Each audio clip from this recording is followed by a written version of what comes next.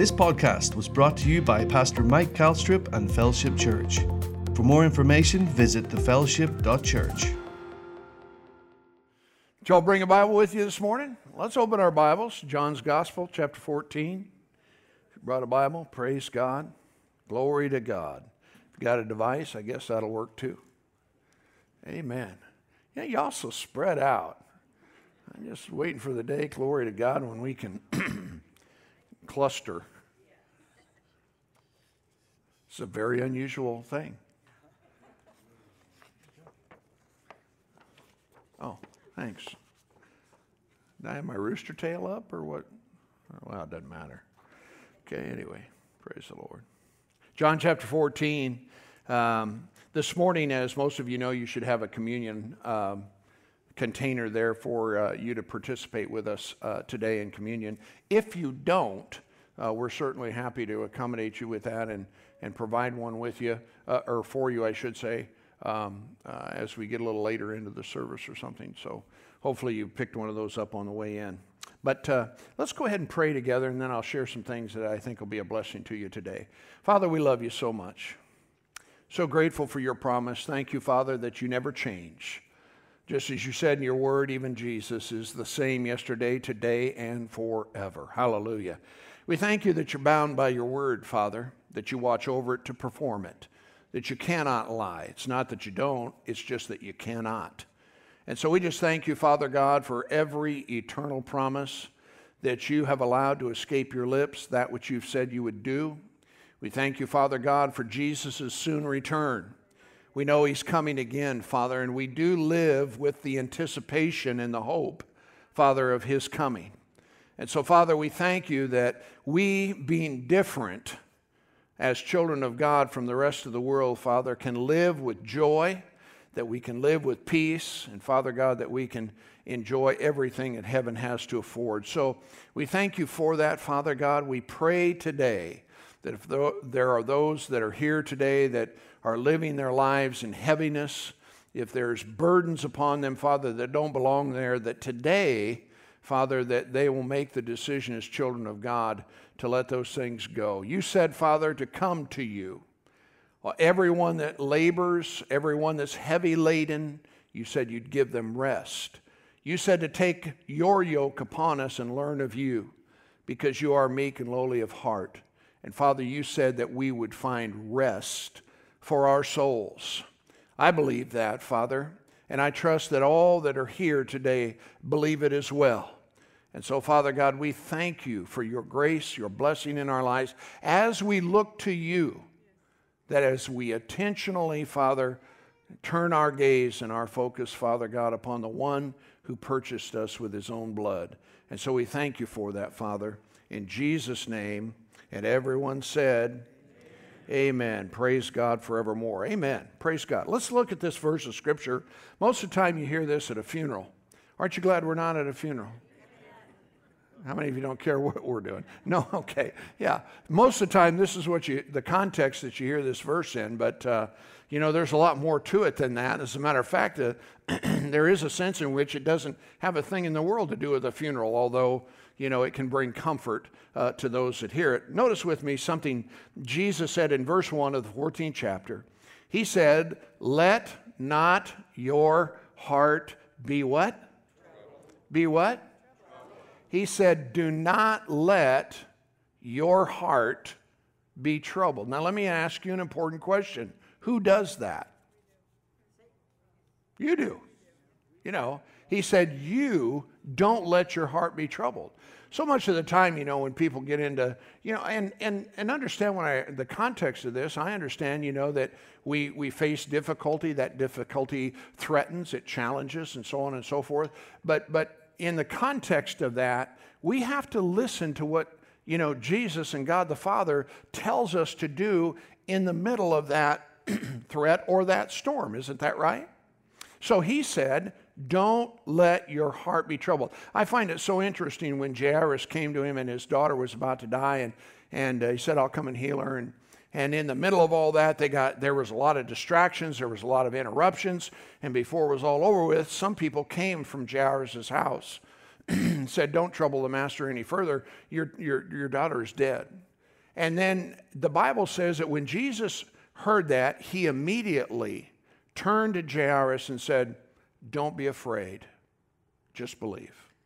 Hallelujah. You know, so when you're in the middle of the storm, you better be listening to what he's saying to you. Amen? Well, how about the rest of you? You interested in buying into that concept? Yeah, you have to hear what it is that he's saying. So Jesus is talking to these disciples, and you got to understand that they're facing their own crisis. You know, Jesus is saying, I'm going to go and pay the price on the cross at Calvary, and I'm not going to be with you much anymore. And all of these things, you know, he says, because I've said these things to you, trouble has filled your heart. So he says, don't let your heart be troubled. How many of you know that when things in life look like they're all coming unraveled and you got no place to go, that God has a way? I mean, there's things that God, I was just talking to my wife, you know, and so many times we look at things, you know, and you know, it's not going the direction we think it should or whatever the case might be, but God has a way that in the end, he's going to make a way where there is none. You with me? And so, you know, you have to understand that there's a God in heaven that is infinitely interested in you as a believer and child of God. So he says, don't let your heart be troubled. He said, you believe in God, believe also in me. He said that in my Father's house there are many mansions. If it weren't so, I would have told you. But I am going to prepare a place for you. Did you know that as a child of God, I mean, we have no concept. I mean, it's inconceivable for any of us to even imagine what it is that's awaiting us. You know, God gives us little glimpses. You know, we have a little bit of, you know, a view of what heaven, but not much. But Jesus said, I am going before you to prepare a place for you. Huh? Everybody say the best is yet to come. Now, you know, we live so much in the natural, you know, we can't, like I said, necessarily get our hearts or our heads wrapped around it. But this is, he said, I go to prepare a place for you. Now, this is the good news. He says, if I go, which we all know he did, he said, I will come again. And I will receive you unto myself so that you can be with me where I am. Hallelujah. Everybody say, thank God for the promise of heaven. Now, the reason I share this scripture with, well, there's a lot of reasons, but maybe I'll just kind of hold that back here and share a few thoughts with you. Way back at, not the turn of this century, but the one before it, the 1900s, actually December the 17th, 1903, that's before most of us was born, 10:30 in the morning, Orville Wright secured his place in history by executing the first powered and sustained flight from level ground. For 12 gravity-defying seconds. Hallelujah. Doesn't that sound right? Cool. For 12 seconds, he flew 120 feet on the dunes of the Outer Banks of North Carolina. Now, in the field of aviation, what they had accomplished, was the beginning. You know, today we enjoy, you know, the results of all of that and different things of that nature. But, you know, for Orville and Wilbur, it was the end of a long and a tedious journey. A journey initiated by a dream common to every little boy, and that is the desire to fly. But what most children abandon to the dominance of fantasy, or to the domain of fantasy, I should say, Orville and Wilbur seized upon it as a potential reality. In other words, and I see this so often, you guys, in people's lives. You know, they dream about possibilities within their lives, but somehow it ends up in the domain of fantasy. It gets lost. But, you know, there'll be those that they hang on to that dream, and it becomes a potential reality. And I tell you what, praise God, I believe God's put dreams in all of our hearts. In spite of everything that's going on within the world, I mean, you know, God's plans for us hasn't changed. Remember, Jesus said, I'm going to prepare a place for you. God has some plans. Hallelujah. not only in the next life, but in this life. But if you're not careful, you can allow the things that are around you to overwhelm your thinking, your behaviors, your thought life, all these different kinds of things. But I'm telling you, I'm encouraging you today, don't ever let that happen. Don't ever do that. You know, in this story, you know, the Bible, or not the Bible, but these guys, they believed that they could fly, you know, and as a result of that, more than that, really, they believed that they should fly. So here's these two little beaters, you know. Actually, there's a story Wilbur describes, you know, as far as what gave birth to this vision. And it said, you know, he said, our personal interests in aviation dates back to our childhood or from our childhood days. He said late in the summer of 1878, so this would have been 25 years prior to the actual get off the ground and fly. 25 years prior to that, our father came into the house one evening with some object partly concealed in his hands, and before we could see what it was, he tossed it into the air. And instead of falling to the floor as we expected, it flew across the room till it struck the ceiling, where it fluttered a while and then finally sank to the floor. It was a little toy known to scientists as a helicopter, you know, but which we, with sublime disregard for science, at once dubbed it a bat, you know. So it goes on in this story. It says that it was a light frame of cork and bamboo covered with paper, which formed two screws driven in opposite directions by rubber bands under torsion. A toy so delicate lasted only a short time in the hands of two small boys, but its memory was abiding. Isn't that something that he would draw back to a time in their childhood where Dad brought this toy home and they looked at this thing and said, man, we want to do that. Isn't that cool? You know? And that experience, you know, it really sparked an insatiable desire within their heart to fly, and the only thing they lacked was the means. And so they went to work removing the obstacles that stood between them and their dream. I'd like to ask you this morning, maybe are there some obstacles that you need to remove between you and your dream? Things you desire, things you want to do, things that people say can't be done or, you know, shouldn't be done. You know, there's a lot of stuff that people say should be done. We've done it anyway. Are you listening to me? Hallelujah. You know, it goes on to say that as a result, their vision that they had, they engineered something that paved the way for the first manned flight. Not just too many weeks ago, we watched SpaceX go blast off. You know, it was a privately owned launch, you know, that took a couple guys up to the space station. Matter of fact, last week, if you knew about it, you could watch the space station in the western horizon. Did anybody of you watch that? Did anybody know about that? Does anybody care about that? Okay. Well, there were only about a 3-4 minute window, but it was there, you know, for people to be able to see. So anyway, you might look it up if you want to watch something go past real fast. Hallelujah.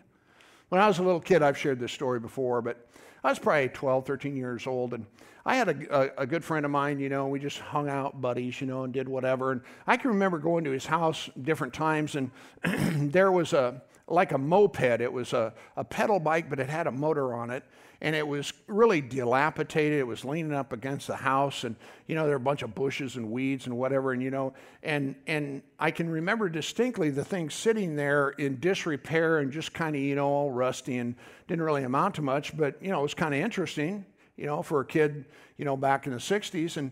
And one day, this friend of mine, he grabbed this thing and pulled it out of the weeds and started cleaning it up and looking around. He ended up putting a motor on it and this and that and the other, and he came riding that thing up into my yard. And I said, I want me one of them. My son did the same thing. You know, I told my kids, I'll buy you any kind of dirt bike, four-wheeler, anything you want, but I ain't buying you no motorcycle until you get out of the house. You can do that, you know, whatever. As soon as he got out of the house, dude, he went and bought a motorcycle. And so he comes driving up my driveway on this motorcycle, and he says, well, I guess I'm going to go have fun and ride. So he goes off, and I start pouting. I'm thinking to myself, my kid's going to go off, you know, and do whatever. So I had to go buy me one. Hallelujah. We went together. He and I went together, and we looked at this motorcycle. I said, so what do you think about this bike? And he says, if you don't buy it, I will. Well, I could let him buy it. So it was a lot of fun. Anyway, back to the other story. My friend, he pulls in my yard, and he's got this thing, and I'm thinking, wow. It's back during the time of Peter Fonda. Most of you probably don't know anything about him. Easy rider. But the whole imagery, going down the road, long hair, free, just whatever. There's a lot of other stuff in there that's not too good. But anyway, you get the point. And so, you think about two little kids, and the possibility of being able to, emulate that or be like that or whatever. And I said, man, I have got to have me one of those. And I was driven by it. I went to my dad, said, Dad, I want you to buy me a mini bike. He said, I ain't buying you no mini bike.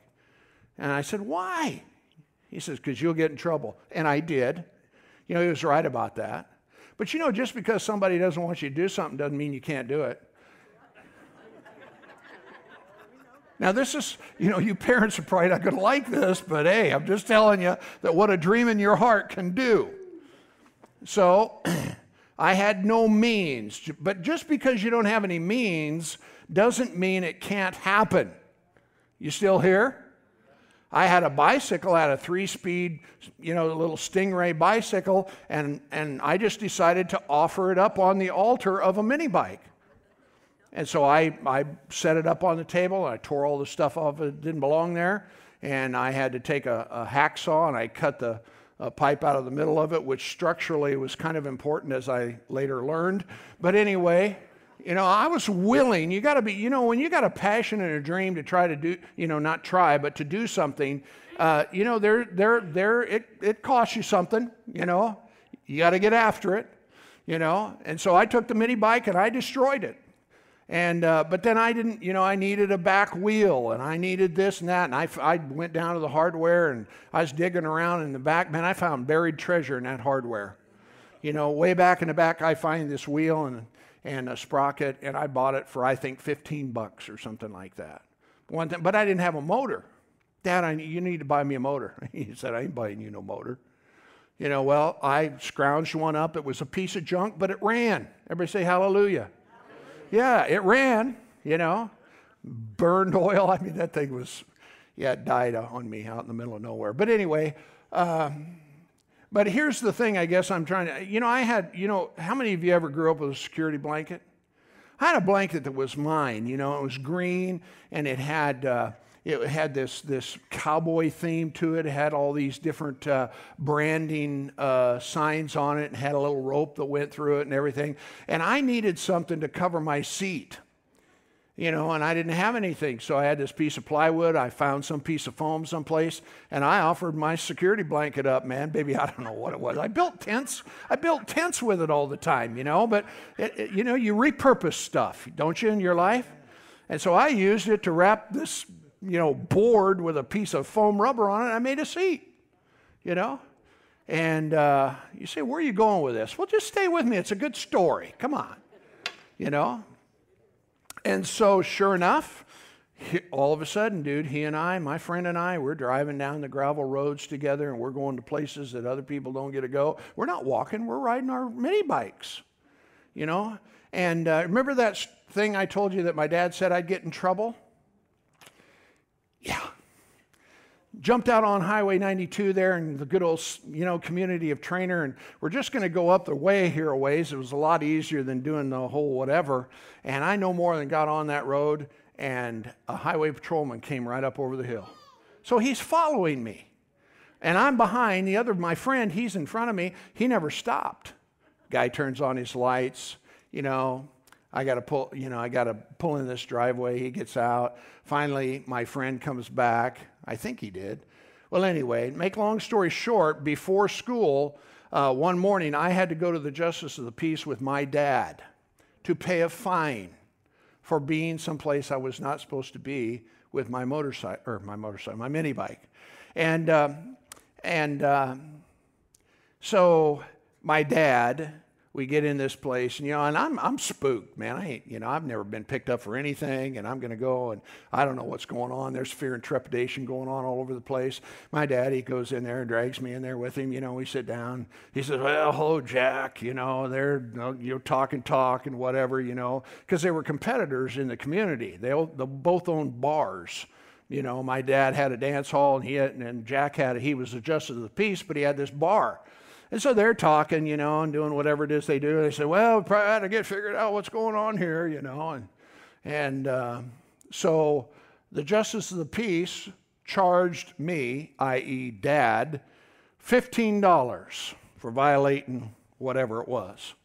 So we're driving down out of the justice of the peace's house, going down this hill, steep hill where the house was. And my dad just turned to me and he says, don't ever do that again.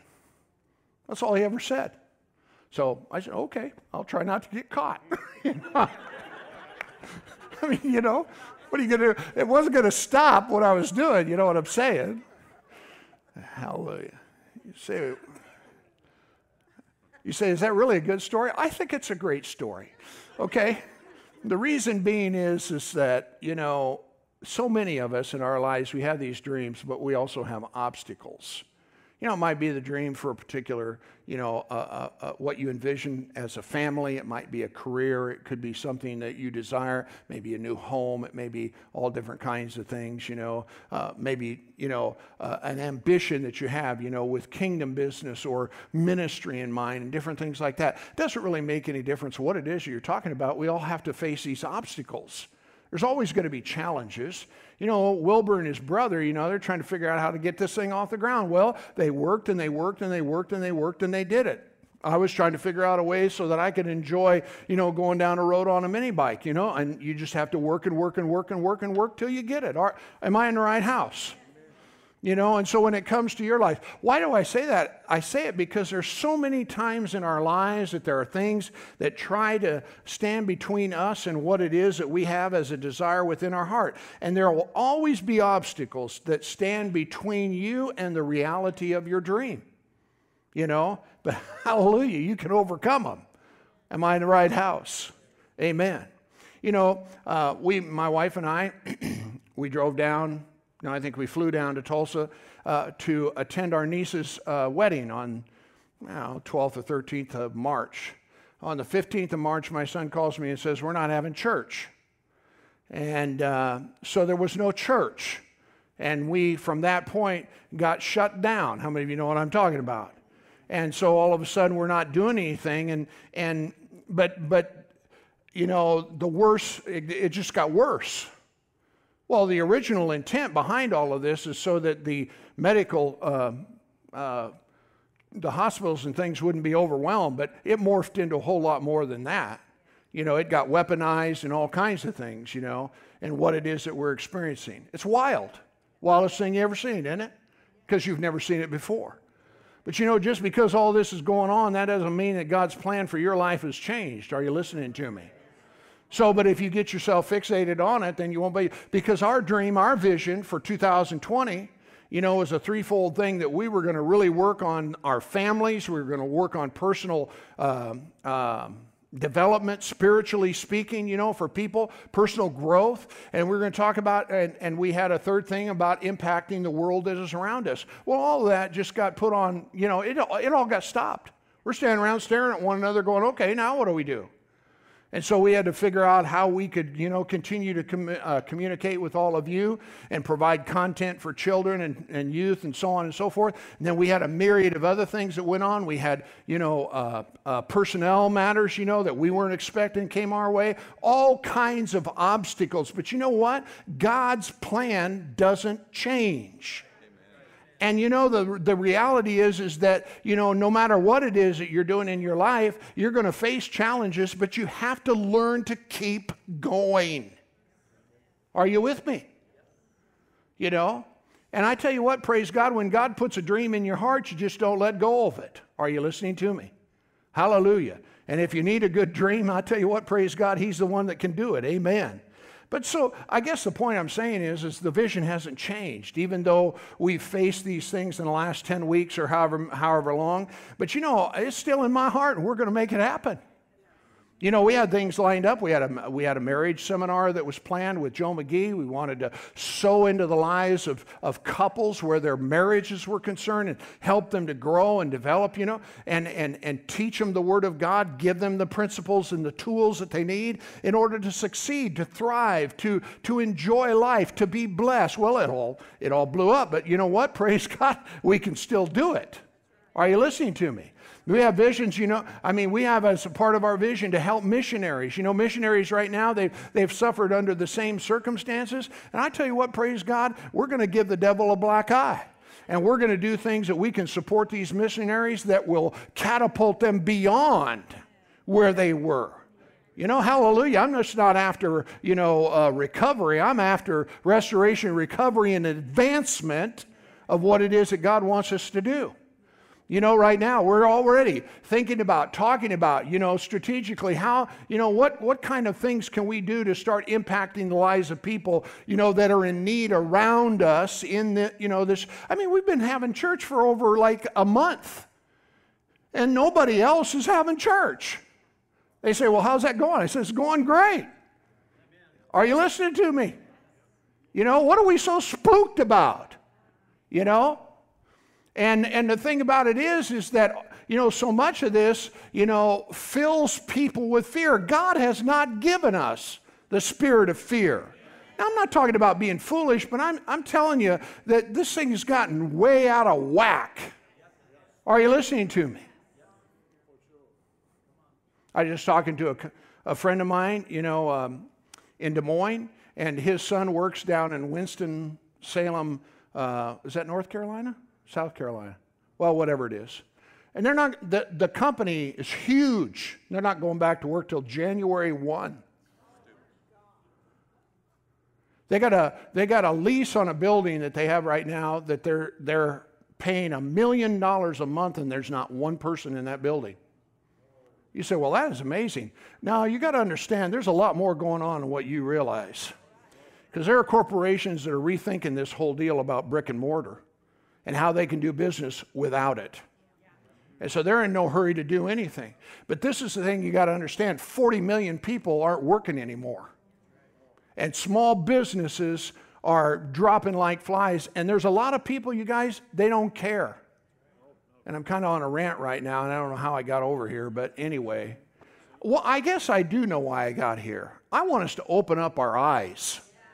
Do some thinking. That to me is probably the most amazing thing, and that is how people have, for lack of a better way of saying it, just laid down. It's crazy. You go and talk to people, anybody that's got coronavirus, and most of them will say no, or they might say one, or something like that. Well, and for the most part, the person hasn't passed away. They had to go through it or whatever the case might be. Now, again, I know there are risks, and I know that there are people whose susceptibility is much greater. And I get that. For those, they need to do whatever it is. But, man, come on. Am I in the right house?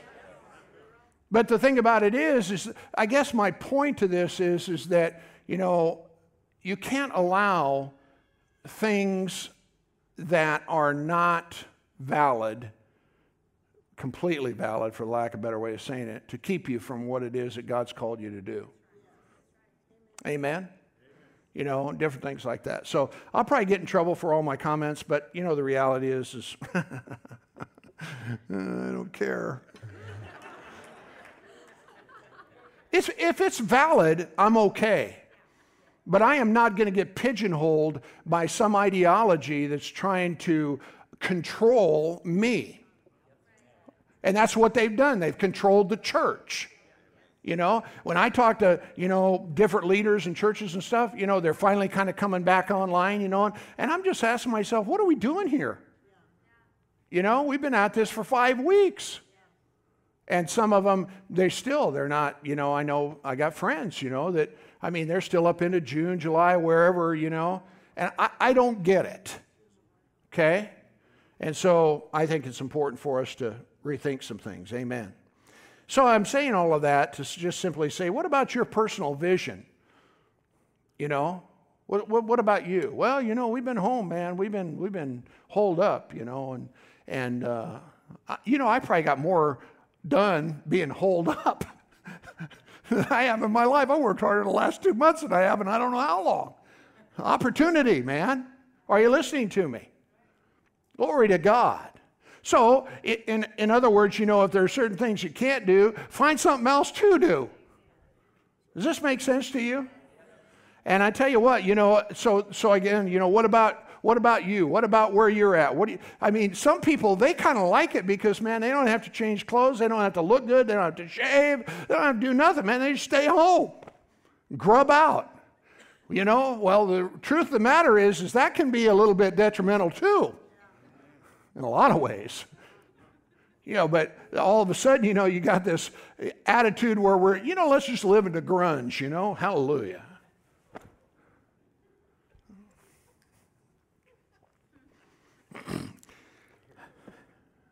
I just say this, heaven wants you to revitalize yourself. Let's get out of this funk, you guys. Come on. Revitalize your vision, your dream, that God has for your life. And not only that, you guys, but we're coming to the end. Jesus is returning, and he said, occupy till I come. He said, be busy about the Father's business. He said, and he used all these stories. You read them in Matthew and Luke and different ones where he talked about, that the landlord or the noble, he took off, and he gave everybody this job and said, I want you to go out and praise God, occupy till I come. Do business till I return. Well, that's the story of Jesus. He said it at the right hand of the Father, and he's coming again, and he wants to make sure that when he returns, that you and I took what we had and turned it into something. That we didn't take it to the backyard and bury it. That I taught my kids the Word of God, and they grew up and learned to love Him, and we made sure that we went to church so that they could be influenced, so that they could develop community and friendships with people of like precious faith, and we did this, and we did that, and we did the other, and God can say to you, Jesus can say, well done, thou good and faithful servant. Instead of, everything kind of flew apart, and so we just kind of hid. That ain't going to fly. Are you listening to me? Yeah, there's obstacles, but I tell you what, thank God Jesus is Lord. Amen? How many glad you came today? So in this story, Jesus said, don't let your heart be troubled. You believe in me, believe in God. He said, and if I go, I'm going to come again, and I'm going to receive you into myself so that you can be where I am. That is our privilege, child of God.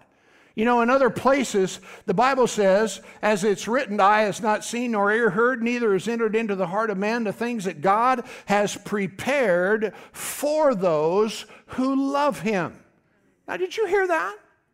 I said that God is preparing or has things prepared for those that love Him.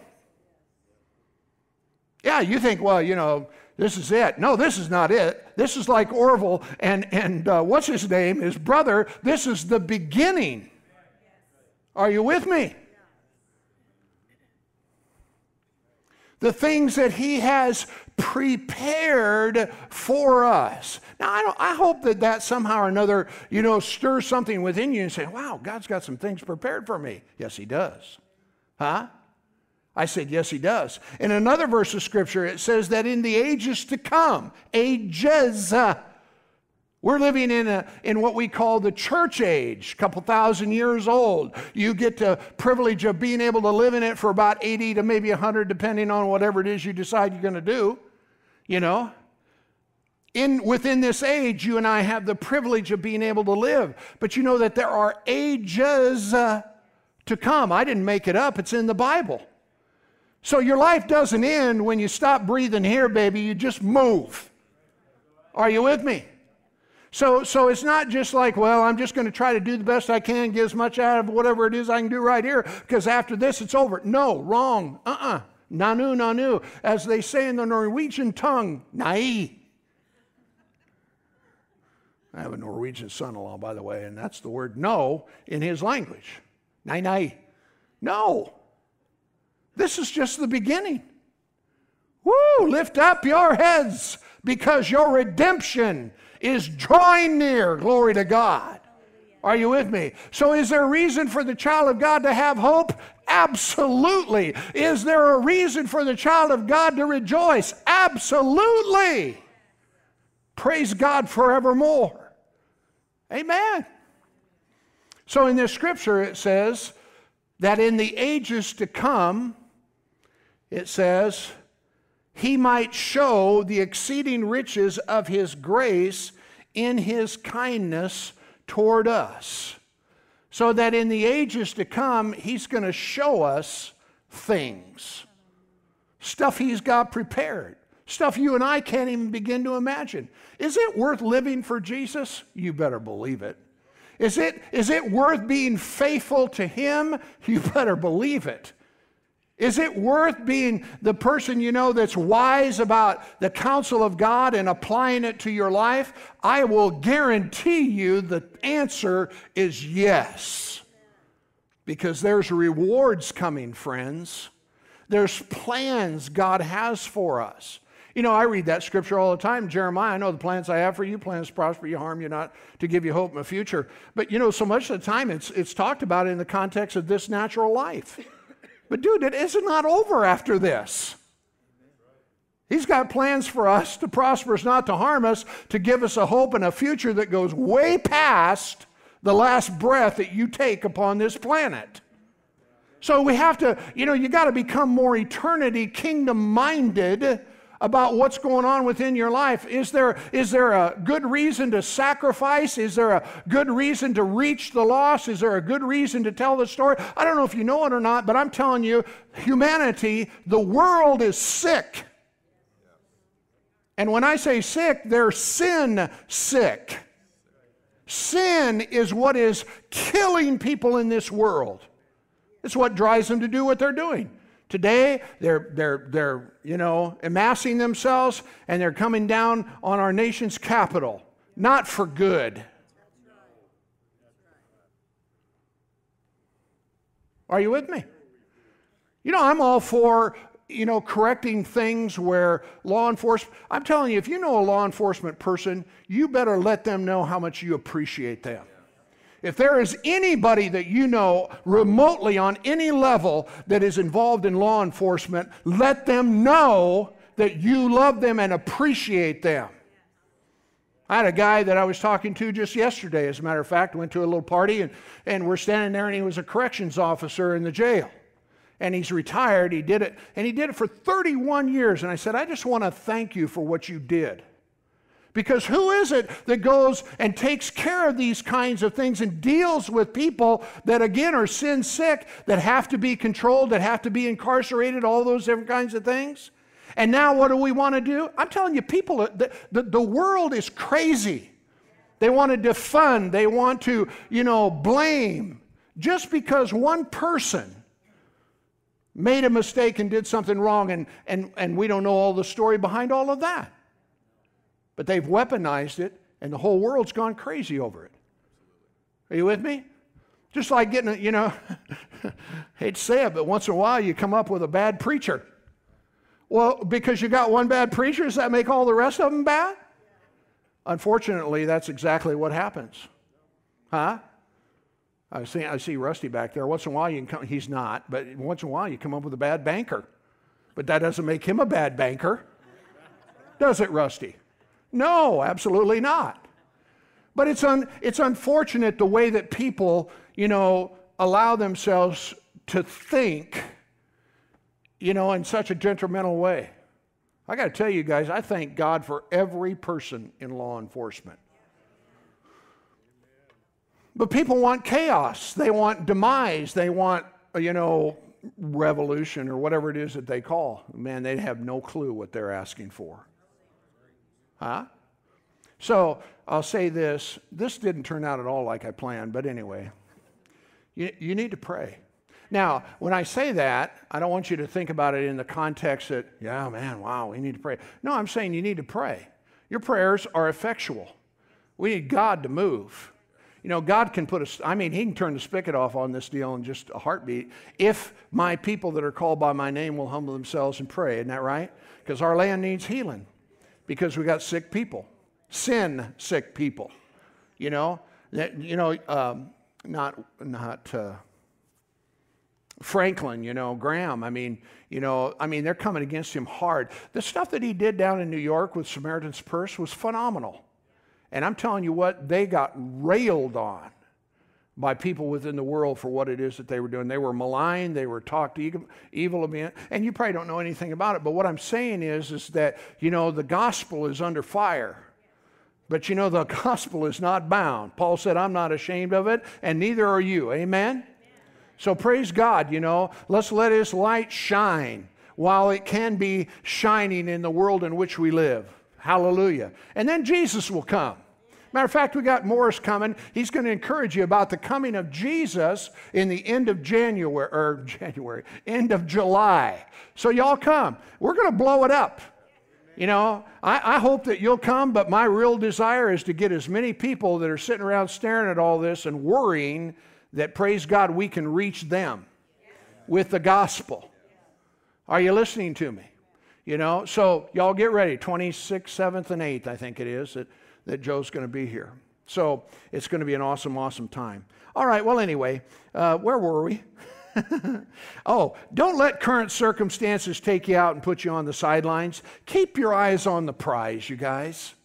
Keep your eyes on what it is that God said He wants to do. Hallelujah. You got a desire in your heart to reach your neighbor. Let's ramp it up. Let's do it. Hallelujah. Let's make it happen. Let's figure out ways that we can love them. Let's figure out ways that we can impact their lives, that we can do something different, that'll help them and bless them. Keep your eyes on the prize. Here's something, if you turn with me to Philippians chapter, I think it's 3.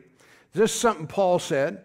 He said in verse 12, he said, not as though I had already attained, either were already perfect, but I follow after, if that I may apprehend that for which I am apprehended of Christ Jesus. Did you know you got caught by Jesus for a reason? Huh? I mean, there's something, He captured you for a purpose. Hallelujah. Then it goes on as we read, brethren, I count not myself to have apprehended, but there is one thing I do, forgetting the things that are behind, reaching forth to the things that are before, I press toward the mark for the prize of the high calling of God that is in Christ Jesus. Let us therefore, as many as be perfect, be thus minded, and if in any things you be otherwise minded, God will help you out, praise God, and get your thinking straight. Praise God. Jesus gave us something to remember as we march down this path that we call life. When He was with His disciples, He said, as they were there at that last meal that they were having together, He chose a couple things on that table to represent His broken body and His shed blood. And He said, do this in remembrance of me.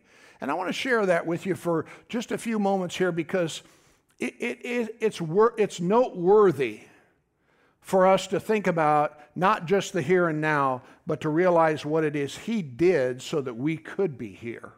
Are you with me? And in 1 Corinthians 11, if you would like to turn there, you're welcome to do so. In verse 23, when Paul was writing, he says, I received of the Lord that which also I delivered to you, that the Lord Jesus, the same night in which He was betrayed, took bread. And when He had given thanks, He brake it and said, take, eat, this is my body, which is broken for you. Do this in remembrance of me. And after the same manner also He took the cup, and when He had supped, saying, this cup is the New Testament in my blood. This do ye, now notice, as oft as you drink it in remembrance of me. For as often as you eat this bread and drink this cup, you show or proclaim the Lord's death. What's the next 3 words? Until what? Until He comes. Why do we have communion? Well, we have it as a memorial to Him, right? What is it? He said, do this, what? In remembrance of me. And how often are we to do it? Well, that's up to us. There's nothing in the Bible that tells us how often, but how long are we to do it? Until He comes. In other words, He's just asking us to let it serve as a marker in our lives that 2,000 years ago He went to a cross and died. so that you and I could have the opportunity to come into the kingdom of heaven. And I tell you what, heaven awaits eternity awaits us all. But heaven awaits those who have called on his name. Amen?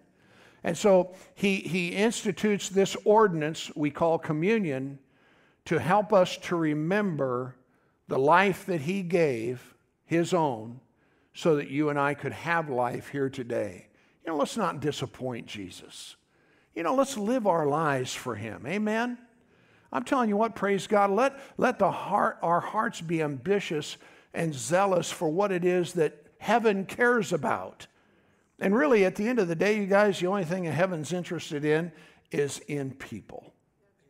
Are you with me? We're going to get a new heaven, new earth. All of creation's groaning in travail, waiting for the manifestation of the sons of God. We're going to start all over. It's going to be awesome. You know? So in the meantime, let's be found doing what it is that he would call us to do. Amen? And I believe, praise God, that in the end, we'll all be glad. You say, aren't you glad you went across the street, talked to that cat? Aren't you glad you went down the road there and did that thing, you know, or you stopped here and helped them, or whatever the case might be? Are you with me? Because I tell you what, praise God, we're living in the last days. So he gave us something to remember as we march down the road or the path called life. And I'll just tell you guys, people with conviction, they keep going. I don't know about you, but I'm going to keep going.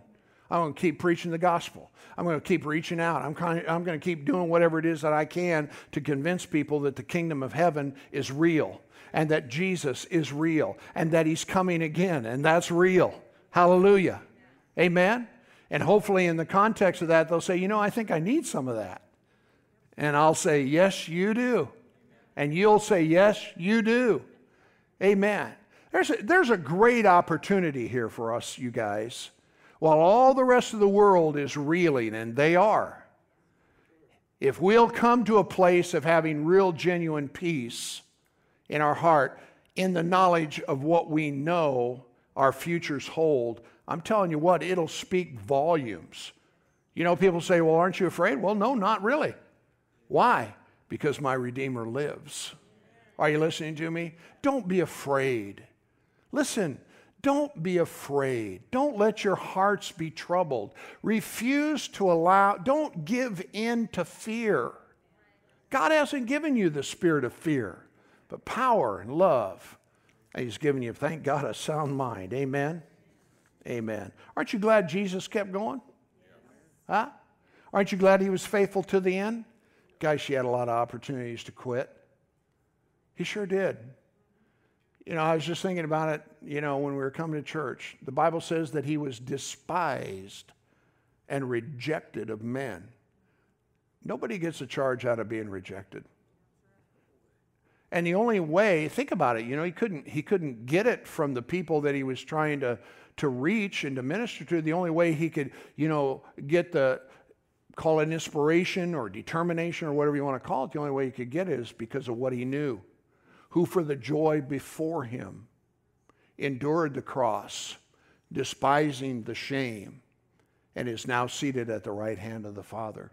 Consider him that endured such contradiction of sinners against yourself, lest you be weary and want to faint in your mind. Oh, I know, you know, climate isn't the very best right now, but praise God, we still have opportunity, don't we? Amen. We're still of all people most blessed. Glory be to God. Let's take advantage of it. Would you pray with me? Father, we love you today. Thank you so much, Father God, for the promises that you've made in your living word. And Father, for what Jesus said, that he's coming again, that there's a place he's preparing for us, and not only that, that there's a plan for our lives as we move into eternity. God, I pray for every person here. God, may they be encouraged in what it is that you have planned for them. Help them, Father God, to realign and refocus, Father, on the things that are eternal. And I just thank you, Father, for your blessing in their lives. Help them, Father, to keep going in their parenting. Help them to keep going in their married relationships. Help them to keep going in what it is that they do, that they're putting their hands to, Father. Cause all of it to prosper, glory to God, because of the application of principles. that are found within your word. I thank you, Father, for strengthening them. Oh, strengthening them. Thank you, Jesus. Hallelujah. Thank you, Lord.